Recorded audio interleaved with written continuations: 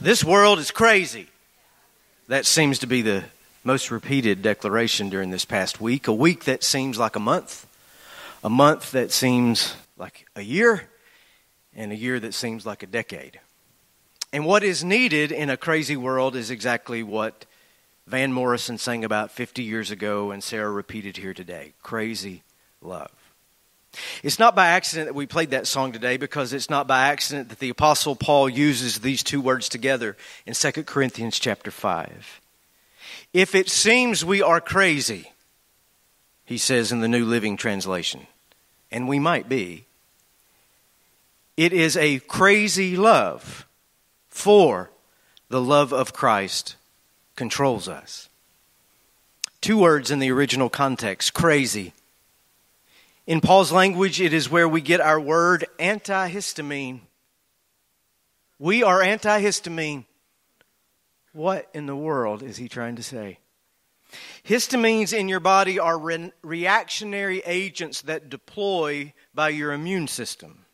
Histamines are what make you sneeze. They are what get all inflamed, that make you cough and have watery eyes. Your body is trying to expel something. And as one doctor put it to me, histamines are the bouncers in the bar. When something comes into your body that doesn't belong, that is causing trouble, the histamine starts trying to throw it out. But histamines have a tendency to overreact. When you start that sneezing and your eyes are watering and you have inflammation and itching, your histamines have flooded the zone. So you take an antihistamine to actually disorder, to confuse your body's reaction.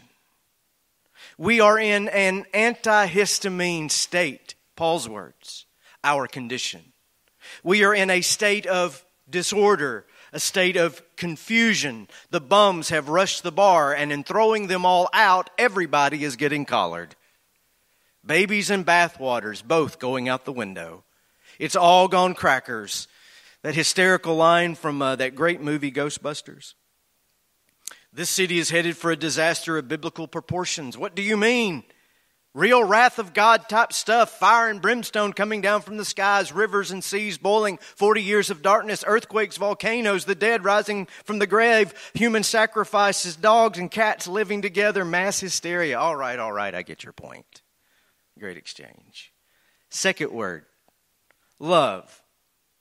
And if you spend any time in Sunday school, you know this word. The word here is agape. It is a word that does not belong in a romance novel. It does not necessarily fit into a love song. It can't be captured in everything that we call a love story. This is sacrificial, self-surrendering love. This is love that gives up its rights. This is love that is willing to be crucified, for this is the love of Christ. Well, love is the answer. That's something we hear these days almost as often as this world is crazy. But do we know what we are talking about when we say such a thing? Foreigner declared, I want to know what love is. I'm not so sure.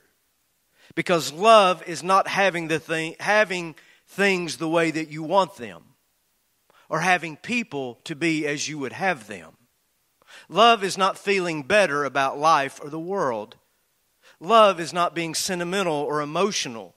Love is not a utopian pipe dream where everyone suddenly magically starts getting along. That's better than hate, but it's not love. For the statement, love is the answer, to have any credibility whatsoever, we must first recognize what actual, factual, practical, tactical love is. And I'm telling you, love is crazy too. Love is as unsettled and as unsettling as this crazy world. Do you remember the story, maybe from when you were a kid? We were still reading it when I was a kid. I think my children read it. The story of the Velveteen Rabbit. It's one of the greatest children's books of all time, right up there with The Giving Tree and Charlotte's Web and a few others. Marjorie Williams tells her story about a little boy who receives this sweet, stuffed velveteen rabbit as a Christmas gift. And this rabbit has this Toy Story-like Disney-esque consciousness 100 years ahead of the cartoons. And he understands that he is only a toy, but he wants to be real. And every time he uses the word real, it's capitalized. He goes to the oldest toy in the nursery, which was the skin horse, to get an answer to what is real and what it takes to become real. And the conversation goes like this. What is real? Does it mean having things that buzz inside of you or stick out like a push handle? The Velveteen Rabbit asked the skin horse one day. The skin horse answered, real isn't how you are made. It's a thing that happens to you. When you are loved for a long, long time, not just to play with, but when someone really loves you, then you become real. Does it hurt? Asked the Velveteen Rabbit. Sometimes, said the skin horse.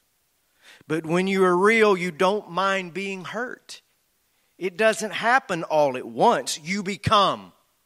And it takes a long time. That's why it doesn't often happen to people who break easily, or to those who have sharp edges, or the delicate who have to be carefully kept. Generally, by the time you're real, and here's the wisdom from the skin horse, by the time you're real, most of your hair has been loved off, and your eyes drop out, and you get loose in your joints and very shabby. But these things don't matter at all, because once you are real, you can't be ugly except to people who don't understand. And once you're real, you cannot become unreal again, because it lasts forever. That's beautiful. Love is the answer. Crazy love for a crazy world. We need great, hulking, endless doses of it. But real love will undo the world in which we live, because it will have to undo each and every one of us. It will mean hurting. It will mean having our sharp edges worn down. It will mean being misunderstood.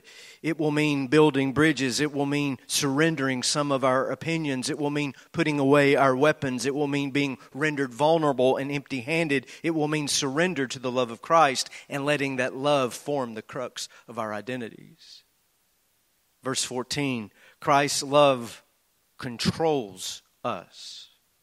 One more word study for today.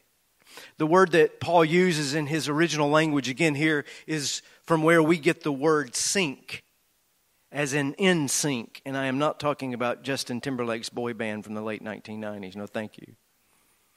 We are brought in sync with the love of Christ. We don't bend our will to His. Our will is bent by Him. Big difference. The word in Paul's day described a ship that had entered a narrow channel. And so the channel is so narrow and the current moving in one direction that there is no way to turn around. There is no way to get sideways. You just keep moving along with the current. It was also a word used in his day, and a word that I'm more familiar with. It was the kind of restraint applied to livestock when it was time to administer their medication. Oh, the hot summer days, we would have cows in the chute. Lined up. You get them all in this giant pen, but then you narrow it down until there's just this one chute that is left, and in it they go, and it has these tall sides. They can't go anywhere but forward to get the medication that they need. To be compelled by love, to be controlled by love, is not to be manipulated. Manipulation and love cannot coexist. Manipulation and love cannot coexist.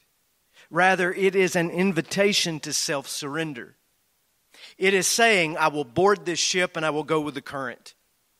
I will submit to the care and guidance of Christ and take the medicine, so to speak, that He would give to me. And the medicine is love itself. You don't have to turn but a few pages in your Bible or slide a few screens back on your iPhone to see what love looks like. The same man we are reading today gave us the most complete definition of agape, self-giving, sacrificing love ever put to paper. And we usually don't hear his words unless someone is standing at the altar about to say their vows. I did Liz and Dave Lovell's wedding yesterday, and this was the text that was used. I hope they're watching somewhere later. They said they would. Paul is writing to these same Corinthians, living in a world that likewise had gone off its rocker, and they were trying to figure out how to live. We need signs and wonders, some of them said. They might say today, we need better marketing. We need miracles and powerful sermons and better music. And Paul said, no, let me tell you what you need. And quoting him now, let me show you a life that is the best of all. For I could speak all the languages of earth and of angels, but if I didn't love others, I would only be a noisy gong or a clanging cymbal. If I had the gift of prophecy, and if I understood all of God's secret plans and possessed all knowledge, and if I had such faith that I could move mountains, but I did not love, I would be nothing. If I gave everything I have to the poor and sacrificed my body, I could boast about it, but if I didn't love others, I would have gained nothing. And here he comes. Love is patient. Love is kind. Love is not jealous or boastful or proud or rude. It does not demand its own way. It is not irritable. It keeps no record of wrongs. It does not rejoice about injustice, but rejoices whenever the truth wins out. Love never gives up. Love never loses faith. Love is always hopeful. Love endures in every circumstance. Prophecy, speaking in unknown tongues, special knowledge will become useless, but love will last forever. And then appealing to the Corinthians and to us to grow into love and to grow up, Paul concludes this magnificent chapter by saying this: when I was a child, I spoke like a child. I thought like a child. I reasoned like a child. But when I grew up, I put away childish things. And now these three things will last forever: faith, hope, and love. And the greatest of these is love. Love isn't about liking people. Love isn't about going along to get along. Love is not about simply being nice. Love, by Paul's use of the word, isn't even an emotion. It has nothing to do with the way you feel. It has everything to do with the way we become. It's about being patient and kind. It's about checking your ego and your arrogance. It's about correcting injustice and speaking the truth. It's about forgiveness and letting go of offenses. It's about hopefully and faithfully persevering and doing good for others. It's about growing up and growing into the way of Jesus. It's about living that new life, recommitting to it every day, and sometimes, by God, recommitting it to it several times a day. It's about becoming a new creation, not by our own power, but by the power of God's love, the grace that calls us to become new people in Christ. The outstanding question is whether or not we want in on such a lifestyle. Are we willing to be shaped by this kind of love? Yes, Ronnie, give me Jesus. Well, there's no saying that says you can't go with Jesus and stay where you are. If you want this Jesus, this is what he wants for you. And if you're not interested in becoming more patient and kind, if you're not interested in becoming less jealous, less boastful, less proud, less rude, you may be asking for Jesus without a clue as to what you're getting into. Are you ready to stop demanding your own way? Do you enjoy being irritable and cranky? Do you like keeping that list of grievances? Do you turn your head to what is wrong just so long as it doesn't hurt you, yours, or your pocketbook? I'm asking these questions because these are the very things that the love of God will begin to push out of our lives. It's not perfection. God knows. But it's certainly about direction. If we are not moving in the direction of love, the kind of love I've been talking about here, we are being constrained by other forces. We are out of sync with the love of God in Christ Jesus. And here's the thing, you can be out of sync you are allowed to go your own way. Again, love and manipulation cannot exist together. The living Christ will not force you to love. He will not force you to do things His way. He only invites. He only entices. He only extends an open hand and open arms. But He's not going to make you love Him or love others. Love cannot be coerced. Love cannot be forced. It can only be accepted. I'll tell you a final story. Mike Reed is a man that was born in Altoona, Pennsylvania. And he fulfilled his childhood dream of playing football for the Nittany Lions of Penn State University. He excelled. Multiple times he was named an All-American, a monster playing on the defensive line. He would go on to play in the NFL for the Cincinnati Bengals. Became an All-Pro. He played only a few years. It's a brutal sport, football it is, especially Georgia's game yesterday. Ooh. Are there any Florida fans here today?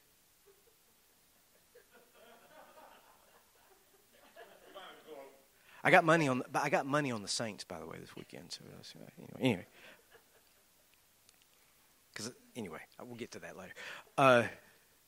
It's a brutal sport, so he retired early from playing football with multiple knee injuries and hand injuries. How many of you knew that Mike Reed was a football player? 2. He took up a second career. Mike left the field and entered the studio. That is, he moved to Nashville as a songwriter. And just like everything he ever tried, he began to succeed. He released a few albums of his own, but it was the songs he wrote for others that got him inducted into the Country Music Hall of Fame and won him a Grammy and all other kinds of awards. Forever is As Far As I Will Go, recorded by Alabama, is his song. Everywhere by Tim McGraw is his song. An entire album produced by Ronnie Millsap and sung by Ronnie Millsap. Those are all his songs. More than 30 chart-topping songs, 12 number ones. But his masterpiece is a song co-written with Alan Shamlin. And the story behind that song goes like this. It was December 1989. And Mike Reed, now a Nashville songwriting staple, was reading the newspaper, the Tennessean to be exact. And he came across an article entitled, "Winos Sleep It Off Wherever." There it is. It was a story about Nashville's homeless problem. And a man gives an account of why he is on the street. And I'm not making this up. It's why I included it here. The man's name was Big John. And his drinking had cost him everything. His job, his house, and finally his wife. And his wife comes to pick him up under the bridge where he sleeps to take him to court to finalize their divorce. That's a country song right there, is it not? 10 or 12 country songs. I'll read from the Tennessean. The Vietnam veteran with a disability pension lifts the bottle of Thunderbird to his lips and says, that is masterful writing right there. I don't know who wrote that. My drinking drove her away, and now I drink to forget her.